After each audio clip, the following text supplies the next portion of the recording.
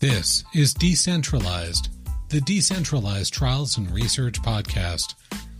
We gather here with friends and guests to talk about the latest ways to make research and clinical trials around the world more inclusive, more accessible, more resilient, and more sustainable, all by using decentralized methods. This podcast is recorded live on Clubhouse every Friday, 12 to 1 Eastern, on the TGIF DCT show at the Decentralized Trials Club. You can join the live sessions and add your voice every Friday at noon Eastern Time with the free Clubhouse app by following the Decentralized Trials Club. And of course, subscribe to this podcast on your favorite platform to get notified of new episodes. Following the club and subscribing will also help you stay current for any of the bonus content we may drop. And now, it's time to decentralize.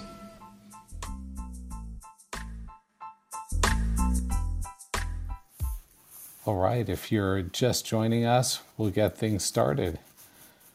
Welcome to TGIF DCT here on Clubhouse. You've landed in the Decentralized Trials Club. And every Friday, we gather here from 12 to 1 Eastern, 9 to 10 Pacific, to spend some time having conversations on different opportunities and challenges related to decentralized clinical trials. I'm your co-host, Craig Lipset, joined by my friend Amir Kalali. Hello, Amir. Hi there. Very good. And our topics that we cover each week here on TGIF DCT are brought to us by you, the listeners. So if you have an idea on your mind for a topic that we should be talking more about or exploring, maybe you're an expert in it, maybe you're just a curious bystander, let us know. Drop a line to Amir Kalali or myself. And if you'd like to co-host on that topic, definitely let us know. Each week, the topics range from considerations around technology and interoperability through to patient topics related to experience and preference and diversity, through to next generation collaborations, whether around retail and opportunities for participation from physicians' offices, from retail clinics or otherwise. I'm really looking forward to today's conversation, though, because this is a topic that, as usual, we shared on LinkedIn and Twitter before today, and it seemed to get a lot of shares, a lot of interest on this. Today, we'll be talking about pediatrics and decentralized trials, kids and DCTs. Amir Kalali, do you have any bias or perspective on this one before we get things going? Well, one thing I do know is pediatricians tend to be some of the nicest physicians I know, so I'm looking forward to hearing the perspective from our resident pediatrician and who's been doing clinical trials, and once we do intros. And no, I think it's a really important topic. I've always felt that we need to give more attention to this, so we can get going by some intros maybe, Craig. Sounds like a fine place to start. Amir Lahav, welcome. Amir is an old friend of mine from my Pfizer days, where he was a leader in digital clinical trials and rare diseases. Amir, would you like to come off mute, introduce yourself, the rest of your activities, and what you're working on today? Sure. Thank you, Craig. Listening to your calming voice on Friday always makes me happy. Amir Lahav, really excited about this opportunity. I started at Harvard Medical School as a professor of pediatrics and did a lot of research on kids of different age, ranging from very premature babies born at 24, 25 weeks gestation to infants, toddlers, and a little bit teenagers. I did join Pfizer, as you mentioned, working a lot on the digital innovation, the remote digital monitoring, and everything that we can do these days to minimize clinic visits to the minimum necessary or the minimum possible. So this is really an area that I care a lot about because as we transition all over the world to decentralized trials and trying to make things better, providing more flexibility to patients.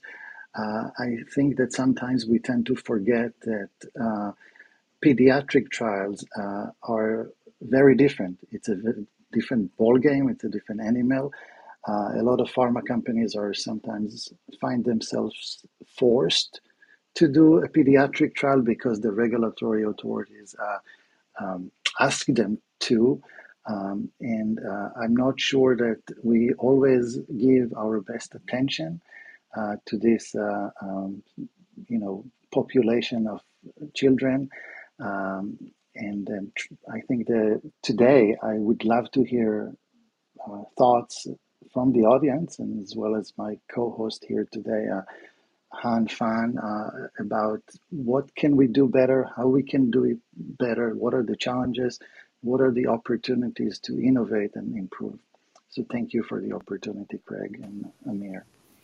Great setup, Amir. And as you're hinting at, we'll follow our usual format today. We're going to spend a little time here with Amir and Phan, just hearing a little bit from them. And then at about halfway through today's hour, we'll open up the floor and want to hear from all of you, your questions, your ideas and perspectives on today's topic. Amir, I also want to give a shout out that I noticed on your LinkedIn profile, you are an advisor to two, not just one, but two of our members in the Decentralized Trials Research Alliance, working with Castor and with Curebase. One of these days we'll get you past the letter C on the DTRA roster, but that's great to see. I'm really thrilled to also welcome a new friend to TGIF-DCT, Phan, a pediatrician. Han, I'm not going to do your background justice. Would you mind coming off of mute? Introduce yourself for our audience. Yes, thank you for the introduction. This is my first time to Clubhouse, and so far it's been wonderful. It reminds me of NPR that my dad used to listen to, and I still listen to. It's just the pace and the tone, and the audience is wonderful. So my background is pediatric neurology and sleep medicine, and I am an independent clinical research coordinator.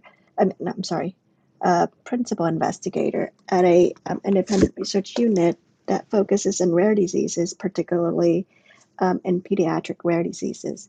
I got to know Amir from his time from Pfizer, where he was working on the technology as outcome measures for Duchenne muscular dystrophy study, and we've been great friends. So I value his opinions, and his experience and skill set is phenomenal. So I have been a clinical research investigator for over 10 years. I started out at Emory and was there for about 10 years, and decided that to open a independent clinical research site. With that experience, both in academic and private institutions, and in the setting of the ongoing pandemic, I'm really excited to hear and to listen in, and hopefully to participate in some of the output and input for the clinical trials, decentralization's idea of clinical trials. As you can imagine, the pandemic have prevented a number of study activities, predominantly the travel to clinical sites and important assessments and outcome measures that ultimately may affect clinical trials. My other hat that I wear is that I am an FDA consultant, where they call it the SGE, special employment or some sort. But in any case, I'm on the Pediatric Advisory Committee, and we review a number of clinical trials as is pertinent to pediatric conditions and diagnosis. So I have some background in that, and so I get to wear a couple hats on multiple sides on clinical trials. I get to evaluate and review data that's submitted to FDA, but at the same time, I'm also in the trenches conducting clinical trials. So this is this is a very unique opportunity for me to participate. And I want to thank you, Amir, for inviting me, and thank you, Greg, and everyone in the audience for listening in today. Thank you. So that was a fabulous introduction, Amir. Kalali, I'm just curious, before we get to that topic, I'm just wanted, if you can spend a minute telling us what your experience has been being an independent PI, with the pandemic. How did you, what happened to your business? How did you survive? Just love to hear just a quick sort of overview of how you've done during the pandemic and how the patients you're dealing with, what's been impacting them. Sure. So we have not been significantly impacted by the pandemic at all. And simply because a lot of our patients needing to come to our sites for infusions and getting treatments and such. So those patients continue to come in. What we have done to mitigate the risk and potential infections, COVID infections, and other things is that we modify our clinic flow so that there's less people around. You're not scheduling overlapping of people. So we modify our workflow and our clinic flow in order to accommodate and still be able to see patients.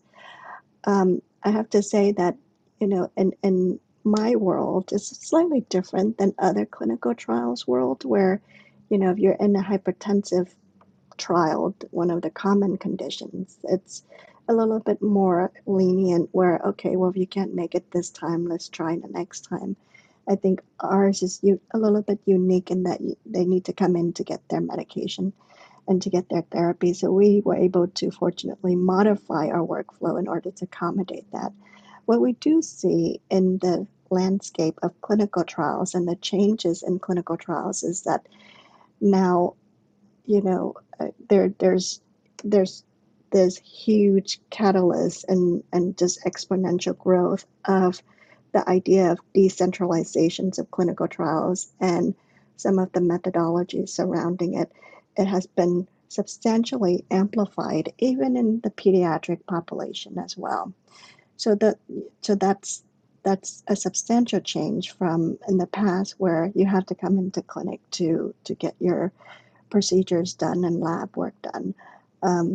So now patients are getting infusion at home, even pediatric patients, and they're getting procedure done and visits done at home. And what I do is I do telemedicine or telehealth, and that has worked out substantially well. I think that clinical research with the in the setting of the pandemic kind of shows to sponsors and CROs and people who are working in this environment that, look, we can decentralize a lot of the things that we do in clinical research.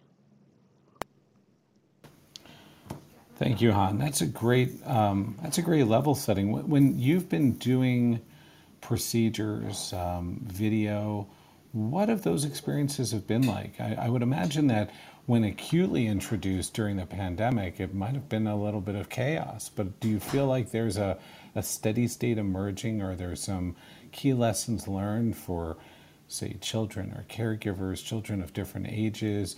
What are you seeing in terms of best practices coming out of the last year? And that was aimed at you again, Han. Sorry.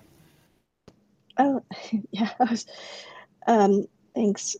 So I can give you one example of a study that we started last year, toward the end of 2020, kind of at the peak of the pandemic, or when things were about to be urgent and everything sort of shuts down.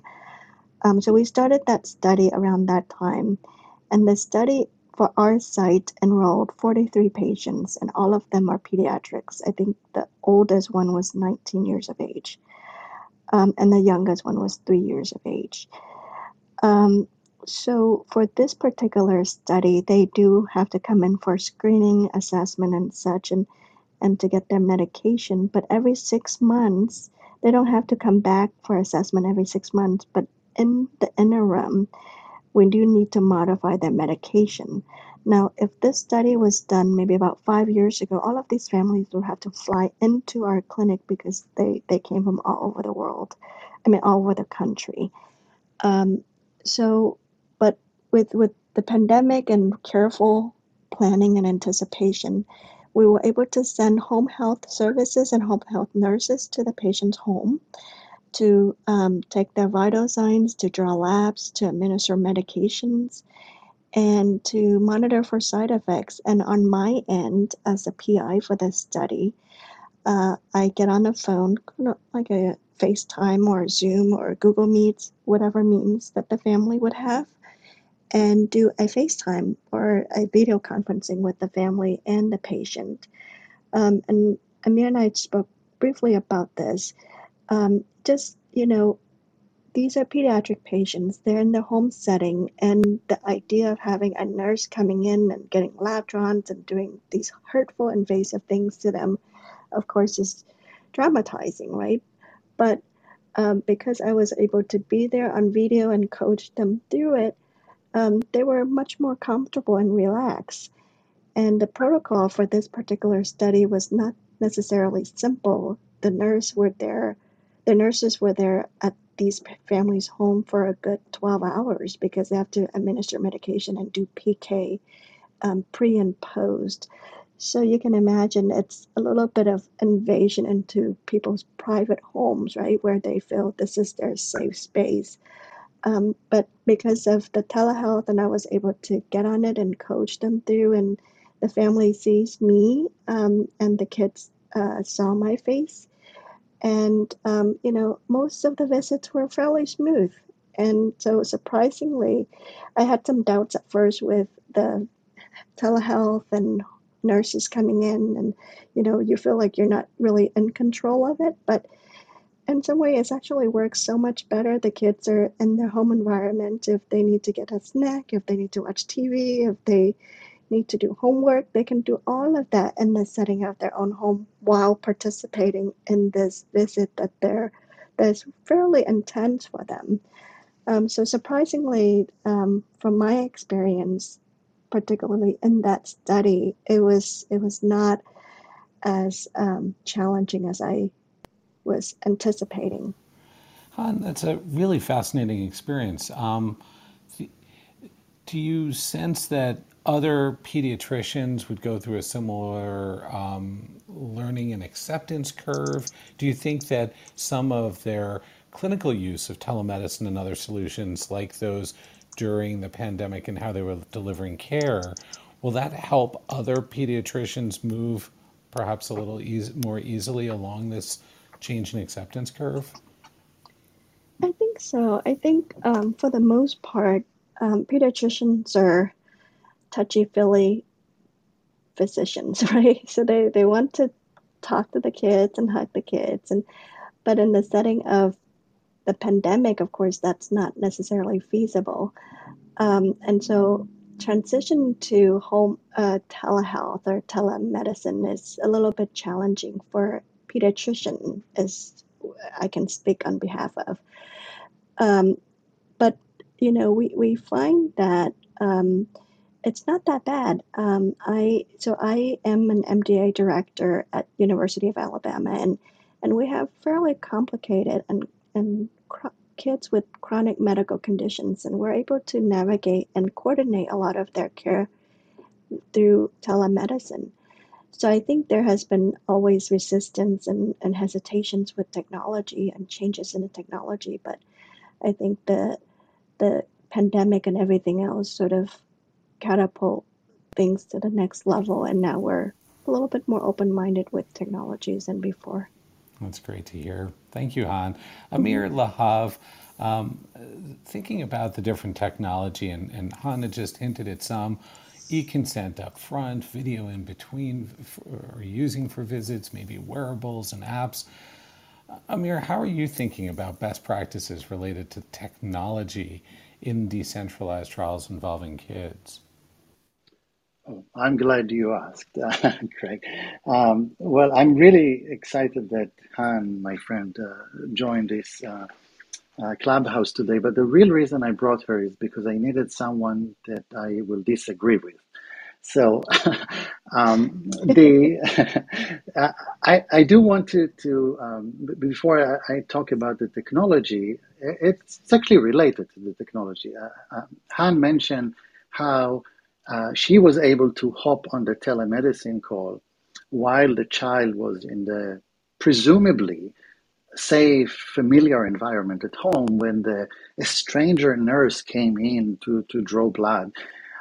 And when Han was on the phone, not on the phone, on the telemedicine, the child recognized her and she has a calming voice too. And that worked out very well. But there is one big assumption here that we're making that is not always the case. And,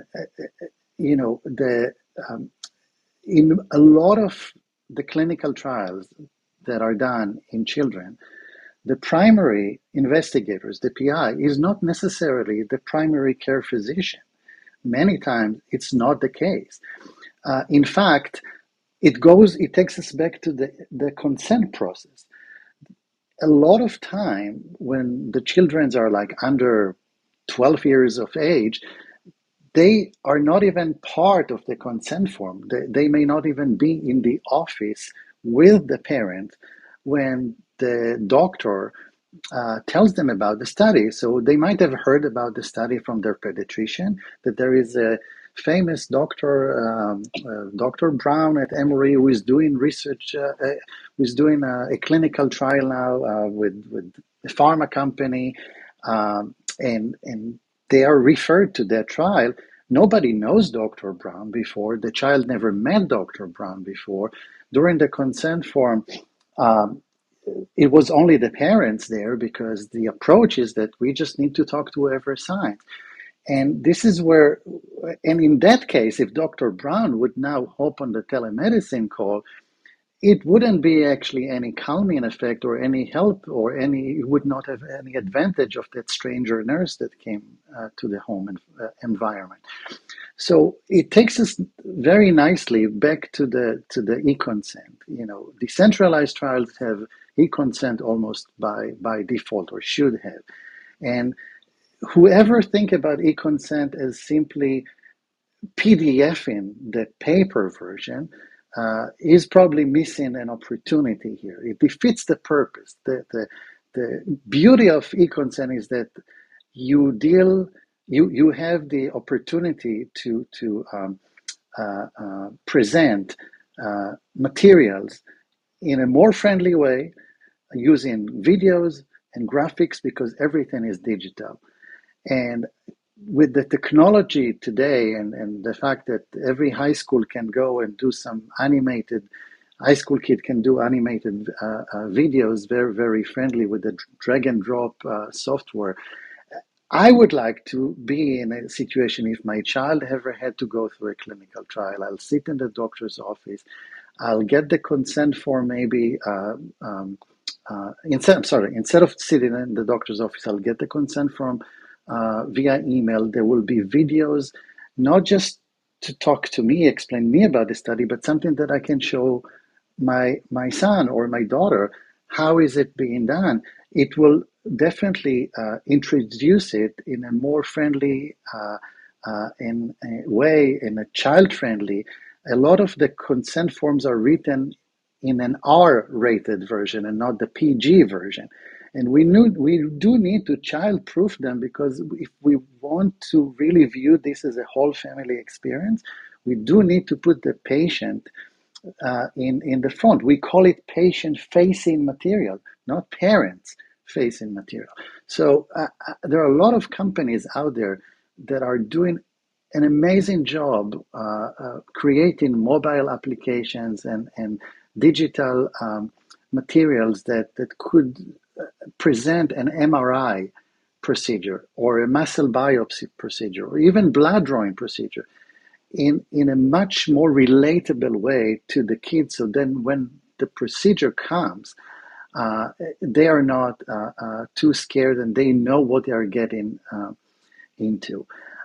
So that was my way to comment about that telemedicine. But Craig, you also mentioned other things like wearable devices. That's something that even though I'm a big believer in wearable devices, we also need to be very mindful that these might be children with some sort of a disability. They have already a lot of reasons to be embarrassed about their appearance. We don't want to add something, another layer that could embarrass them in school. If the sensor is clunky or too visible or not, not doesn't look very friendly, we don't want to put them in that situation. So when we design those pieces of equipment, when we think about we not about how we get the data, but also what the child has to go through in order to get the data, and the threshold should be much higher. Before we ask children to do something, we need to be very absolutely sure that this is necessary and justify. And that's just it's a philosophical and mindset approach that I think we should all change the way we write protocols and review protocols when we deal with pediatric trial. I'm sure the audience will have a lot more to talk about it and maybe resonate or disagree with me, but that was my my 2 cents, long 2 cents on this topic. Now, Amir, it's not quite as binary as a kid versus an adult. Our children have different experiences and preferences and different things that will resonate with them at different points in their childhood and adolescence. The comic book interface that might have worked for my son at one age is just not going to click at another age. So when you're thinking about these interfaces, how much do they have to evolve or be tailored for different age compartments? And if you're running a study that's going to straddle many years, how much do the interfaces have to evolve and mature with the child? That's a really, really good question, Craig, because there are, we define children 18 and under, and the range is huge. So at 2 or 3 or 5 years old, in the pre-reading phase, is going to need different approach than a 12-year-old or even a 16-year-old.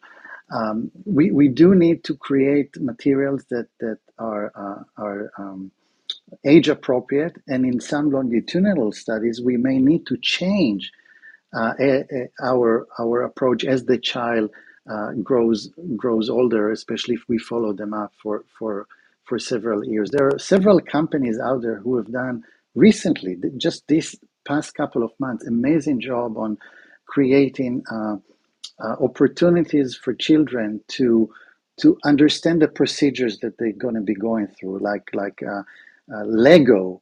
The company created an MRI machine where the children can play with and build it before they come to the procedure, is in a way to help them understand and alleviate stress. Philips has done something very, very similar. A company named Insulet that is focused on diabetes just partnered with a video game company where they allowed kids with diabetes to unlock different features of the game where they can actually carry their own insulin pump as an accessory on their avatar as they are playing the game. Basically make them feel like they can also play, and they are included in any way, instead of the fact that they have the disease. Yes, they have the disease, they have diabetes, but diabetes doesn't have them, which means they still control the situation. They are proud of having that insulin pump on them while playing the video game, and they don't feel as if they are being outside. There are companies out there that, like Jumo, that are doing an amazing job with age-appropriate materials for kids different age that I think we can all be inspired by. And I think pharma must do much more to make the children experience better, which will actually result in better retention and basically also the image of the pharma company will definitely improve because family can say, oh, I participated in this in the Pfizer trial, and it was such an amazing experience for our family and our kids, and it's from word to mouth. This is especially when in an area where there is a competitive landscape, you do want to make your trial more attractive and more friendly. It's not just about the drug. It's not just about the drug. Thanks so much, Amir. That's going to take us right to the bottom of the hour. If you are just joining us, welcome. This is TGIF DCT, the Decentralized Trials Club, here on Clubhouse. Now that we've had some time to speak with Amir and Phan, we're going to open up the microphone for you, for your questions, your perspectives. Today's topic, if you're just joining, kids in decentralized trials. We're talking about pediatrics. We're talking about experiences with Dr. Phan as a principal investigator working in these studies, as well as with our friend Amir Lahav, who's a leader in the application of digital in clinical trials in general with specialized experience in peds. This is a great opportunity to discuss how we have to rethink our DCT approaches, not just for little adults, but making sure that the tools and technologies will really work. So Amir, what are your thoughts based on so far this conversation with Phan and Amir Lahav, Amir Kalali, sorry, I should hit that way. Yeah, OG, right? You said so. Basically, what I would like to, I mean, lots of things, but two I want to pick up on. One is kind of maybe still talk to our co-hosts a little bit around. One is kind of patient recruitment. Clearly, having run many trials in pediatric rare disease, it's kind of historically been probably even more difficult than your average adult sort of trial.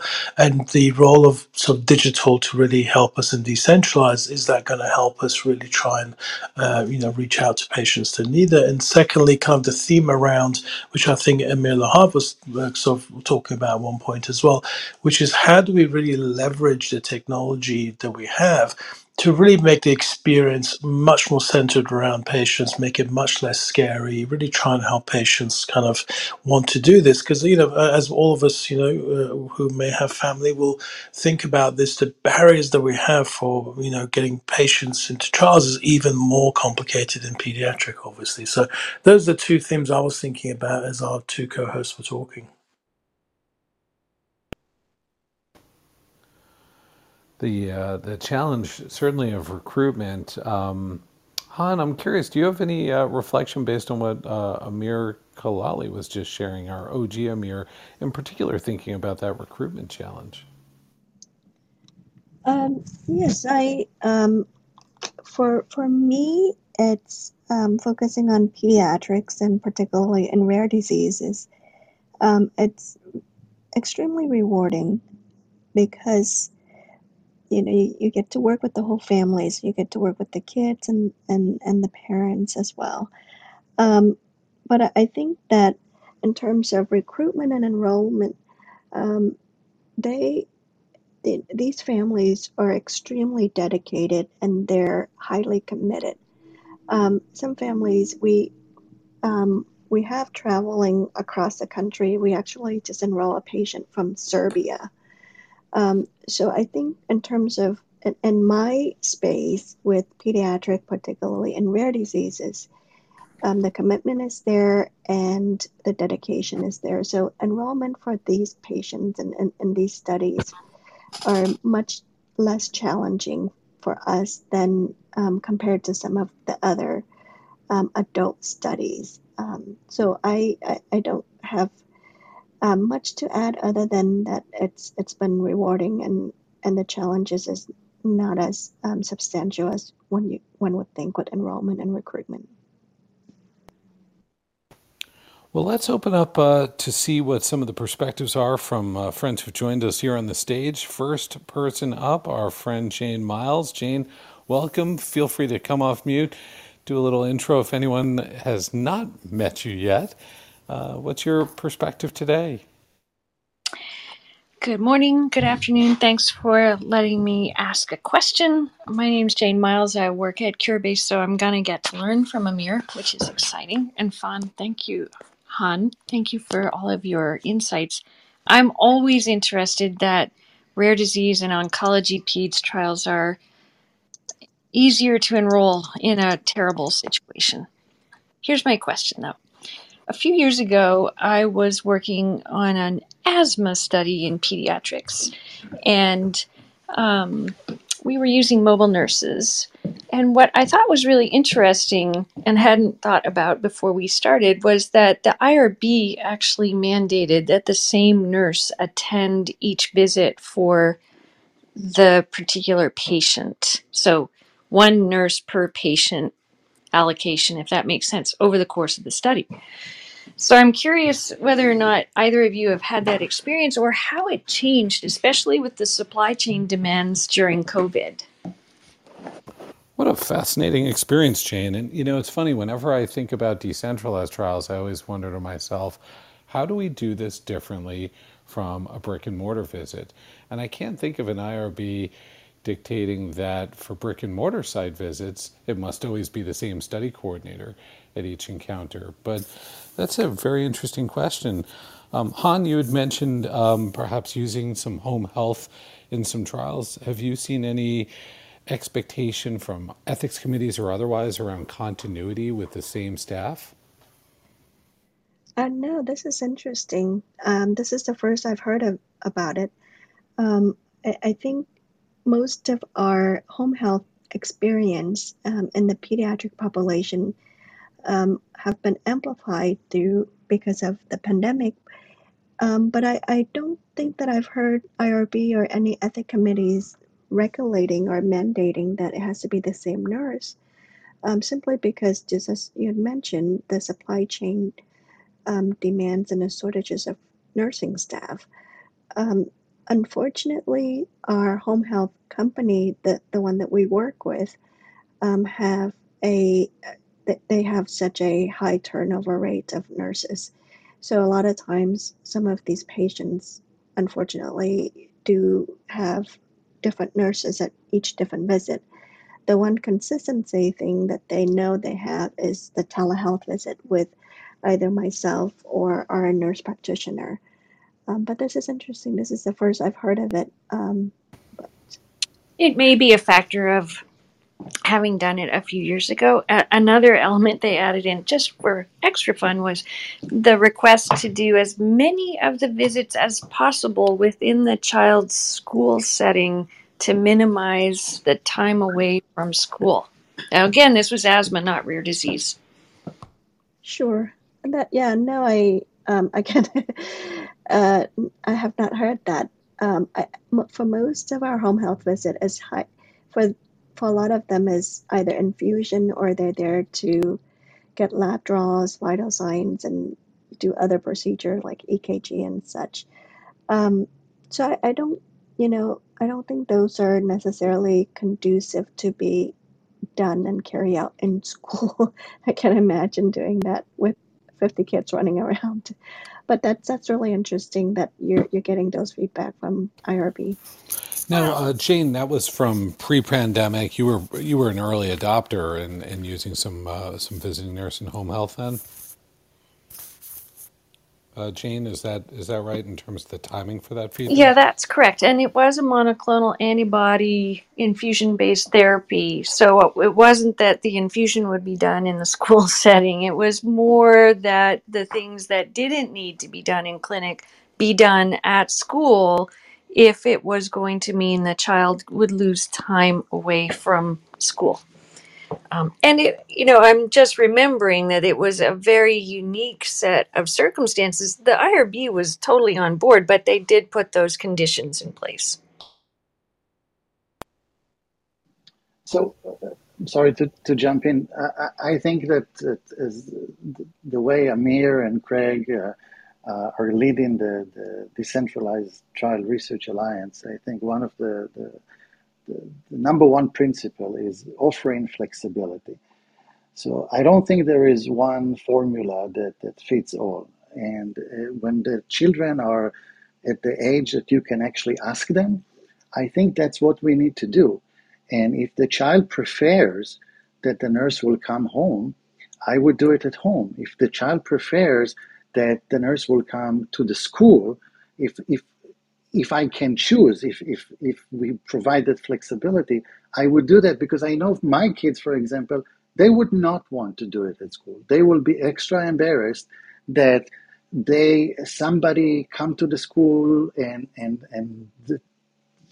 take them out of the class and sort of make them even look even more sick, or as if their disability is even much more than what it's supposed to be, as opposed to if they just call it a day off, nobody knows, and they show up at school. So I think asking the children at some point, this is really practicing by example, leading by example, patient voice.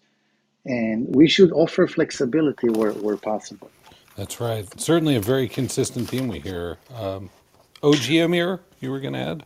Sure, thank you. So I have two comments on what Jane said. One is, having served on RBs and worked with them for many years, I've learned over the years that RBs take the I very seriously, the independence. So, it is kind of interesting how you can definitely get idiosyncratic kind of recommendations by one RB member who may or may not be that well informed. And I'm not saying this case was wrong or right, but it is part of our system that the RBs, historically, before they all consolidated, probably could have been very variable in their feedback depending on just one particular member's biases. The second thing, just to go on what Amir Lahav was saying, I think, thinking back to the dark ages we were all old enough to be in, the clinical research enterprise did not really consider these factors, right? It was basically a research program, and there was sort of research objectives being met, and whether that was convenient for the patient or the site or whatever, it really wasn't thought about that much. Especially, many times we had people sitting in ivory towers who'd never seen a patient in their whole lives, never been to a site, kind of coming up with these things. So hopefully, kind of as we go forward, people beginning to understand this really not acceptable anymore. And so that's my thoughts about kind of what Jane's bringing up. Amir, I didn't grow up in the Dark Ages. I'm a child of the Enlightenment. I have no idea of what era you speak. No, this is some great perspective, and some of it also bridges together. I was thinking, Jane, how I've heard a number of study teams talk about how they include the investigator via video during that home visit, as Han was describing earlier. And so perhaps that provides that little bit of additional continuity, given that for many, the visiting nurse resources are a resource that's very limited today. And having that continuity could be a challenge. So it's a great topic to have raised here. Well, let's keep that on the parking lot and see if there are other perspectives that come up over the course of our remaining time, and turn over to our friend Matt Walls. It's good to see you, Matt. Welcome back. Introduce yourself for folks that don't know you. Share your thoughts on today's topic. Hi, Craig. Hi, Amir. Hi, everybody. I'm Matt Walls. I'm the CEO of TrialBee. We're a patient recruitment company. And two comments. One, I'm going to go back to what Amir, the guest panelist, said earlier about the tools to collect, the wearables to collect the data with the pediatrics be friendly enough that there's no social anxiety around them. And that really hit home. I remember we had a daughter who in middle school went through tissue expansion balloon procedure in her scalp. And if you don't know what that is, imagine a balloon between your skin and your skull, and it just grows a little bit each day and ends up looking like a football sitting underneath your skin. It can really look disfiguring. And not that was a clinical trial, but it reminded me how important it is for the kids and their social aspects to consider that. So I appreciated that view from Amir. My one, I guess, input on the discussion, and would be interested to hear others' thoughts. We do pediatric recruitment, and we've noticed that in those situations, depending on the age of the child, of course, the parents or caregivers have a lot of anxiety about their child getting into the trial. I think there's normal anxiety for a normal person going into a clinical trial, and depending on need, can they get in? But when it's their their child they're caring for, it seems to be greater. And those are the trials where we get more comments. As you know, do you know if my child's going to be accepted? Or there's a lot of anxiety there. So one of the things I would add to think about is during that recruitment and enrollment process, making sure there's a fast focus on turnaround times, and for all the steps in the recruitment and enrollment process to help with that anxiety, because I'm sure the children feel that too. And then secondly, to the comment about not knowing the physician, I think that's huge during recruitment into decentralized or a hybrid trial where there's not a relationship between the physician and the child. And any use of materials like video for screening purposes instead of just a phone call.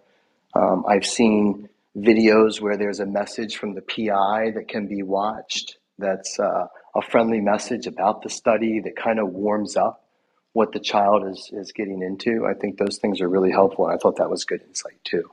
So just thought I'd share that.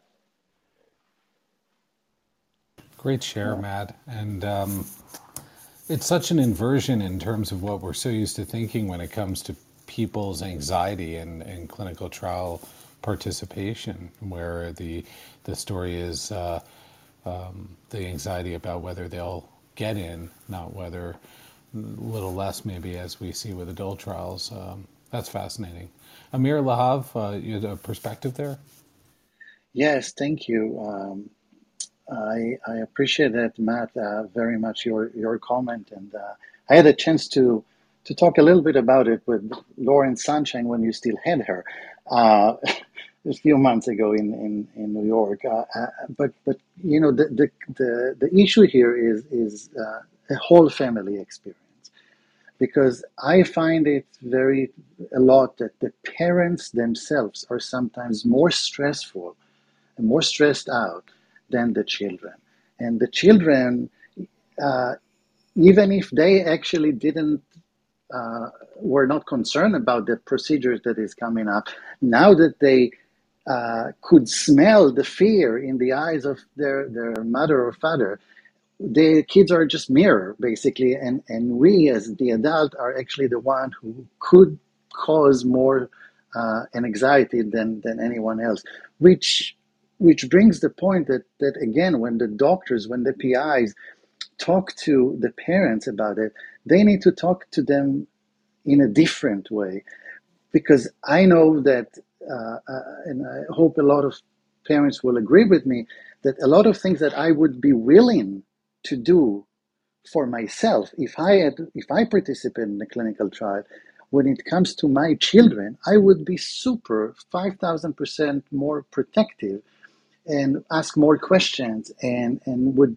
take the responsibility to make that decision is very tough. I can share with you a quick story. I have twins that were born prematurely. When my son had to get circumcised, I talked to the pediatrician, and I was concerned about my son because he was so little to begin with, and I remember asking the pediatrician, is it going to be extra painful, the circumcision for him now, because he's premature?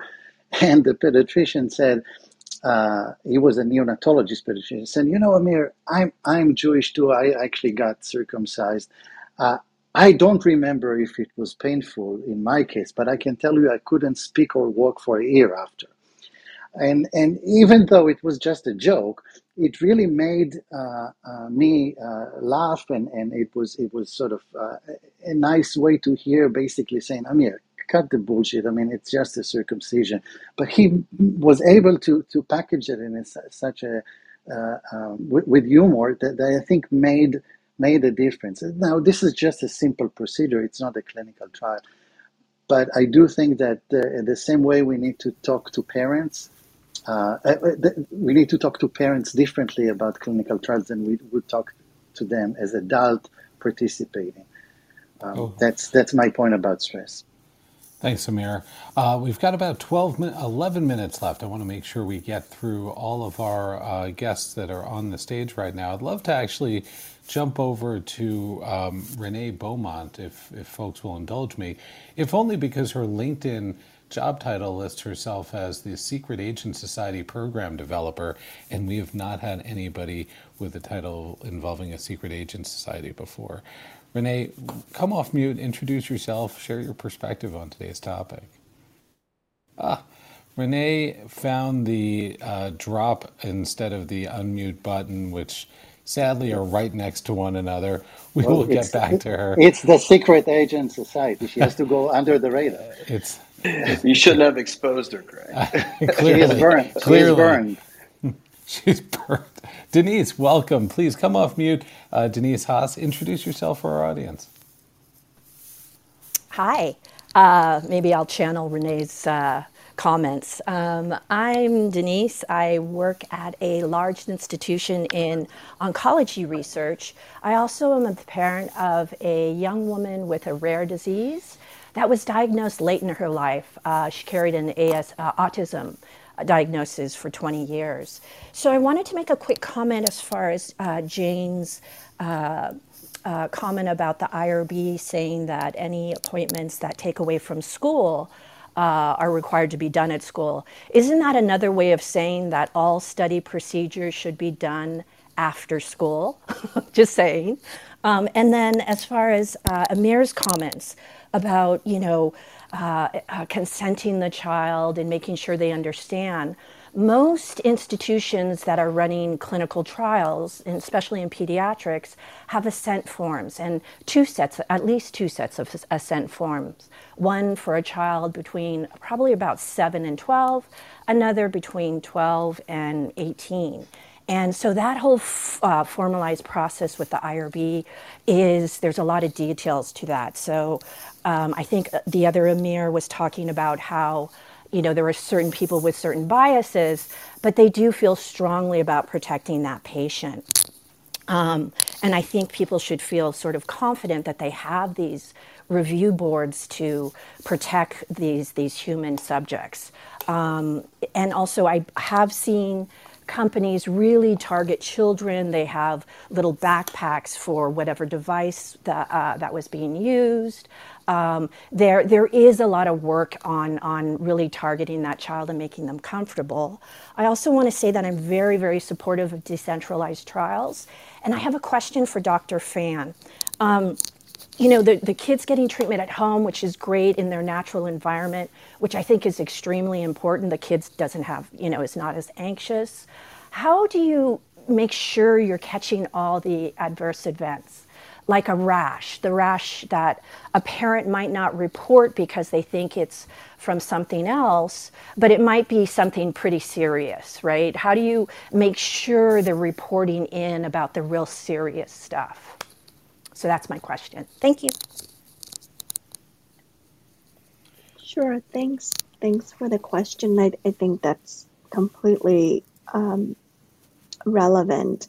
And I always, whenever I get on telehealth with these families, I always, can you turn around and lift up your shirt? And, I literally ask many questions from A to Z.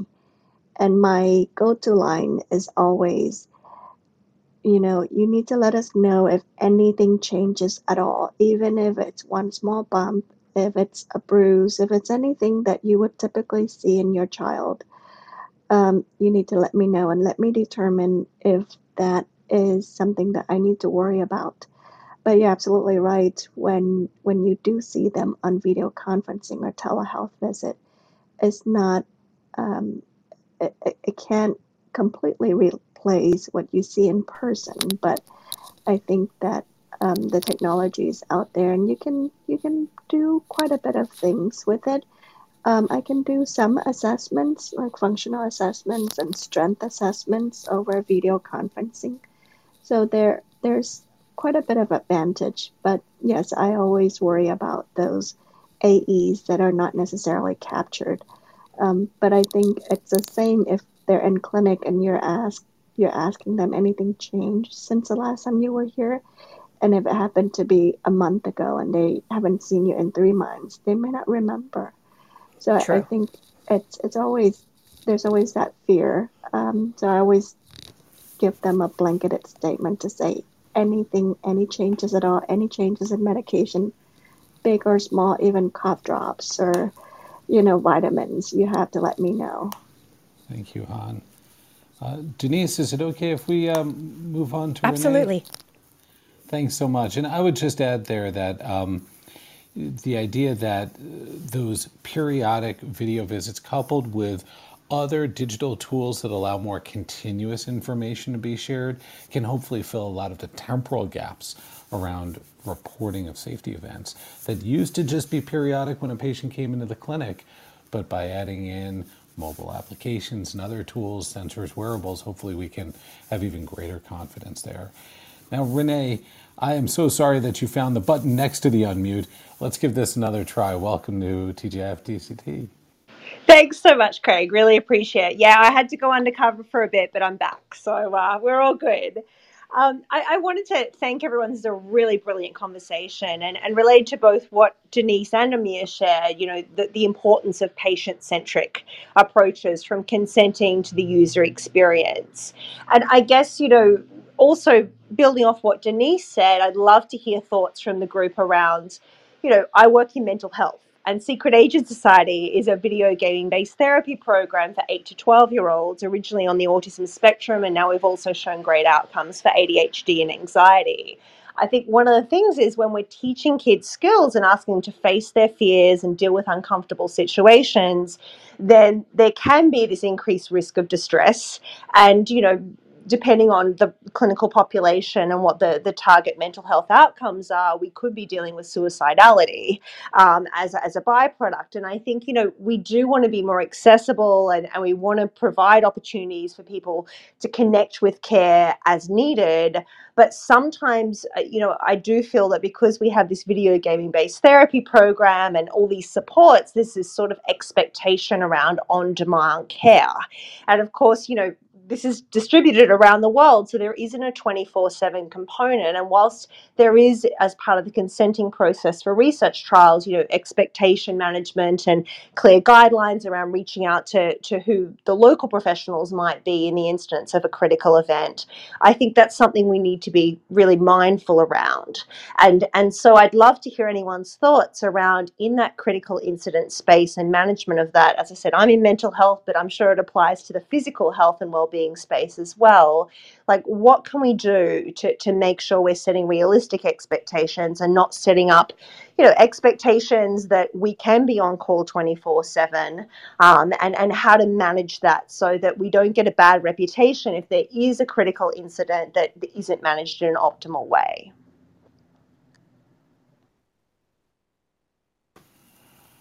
Amir, Lahav, any comment following on Renee's share?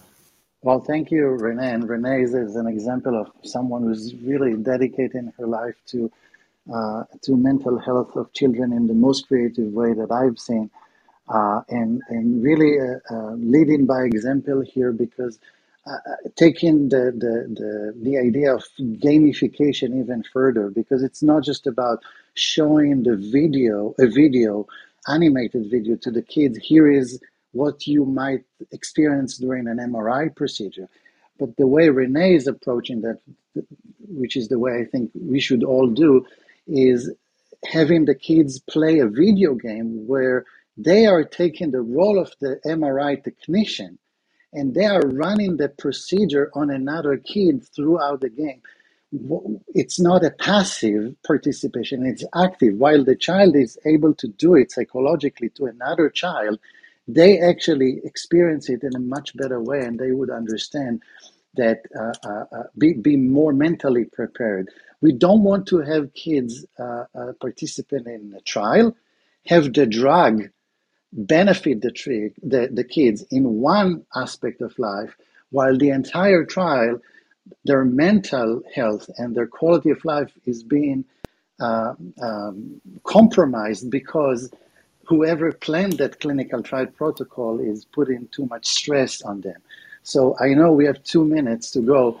I will just say one thing. When you translate the protocol to Arabic and German and Italian and Spanish, don't forget to also translate it to childish. Thank you. Great one. Thank you so much, Amir. That was a good one. That's a good one for Twitter for anyone who's listening. Al Pacino, can I give you 30 seconds before we have to wrap up? I'm sorry we ran long on time. Not a problem. Not a problem. So, real quick, I know that Phan is a neurologist, so my interest is modernizing the way we use diagnostic instruments via telemedicine or direct-to-patient instruments. Just to let you know that we're working with universities to do uh, diagnostic instruments for pediatrics. Like one of the most popular ones that we just released was the NIH Stroke Scale Pediatrics, which you'll probably hear more. And then for Renee is that's the last comment. The direct-to-patient instruments for like the self-managed self-test that came from out of University of Germany. They're coming down the pipeline. Thanks so much, Al. And thank you so much to Han, who I never had the chance to meet before. This is really a pleasure. You brought such great perspective to today's conversation. And I'm grateful to you, Amir Lahav, for setting up this conversation. It's a great example of our community bringing forward some great topics. Now, OG Amir, I think, might have to stick. I don't know, Amir. You tell me. All I know is this is a topic of great interest that we obviously could have gone for hours more. Maybe we can repeat it in the future. And really very grateful to both our co-hosts for making it such an interesting, and also those who came up on stage. Thank you very much. And I hope everyone has a great weekend.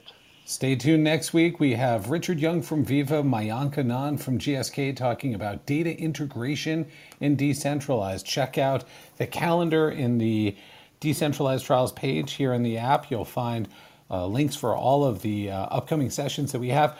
Make sure you follow on LinkedIn, Twitter, all these fabulous people you've heard from today and others in the room. Thanks, everybody, for joining today.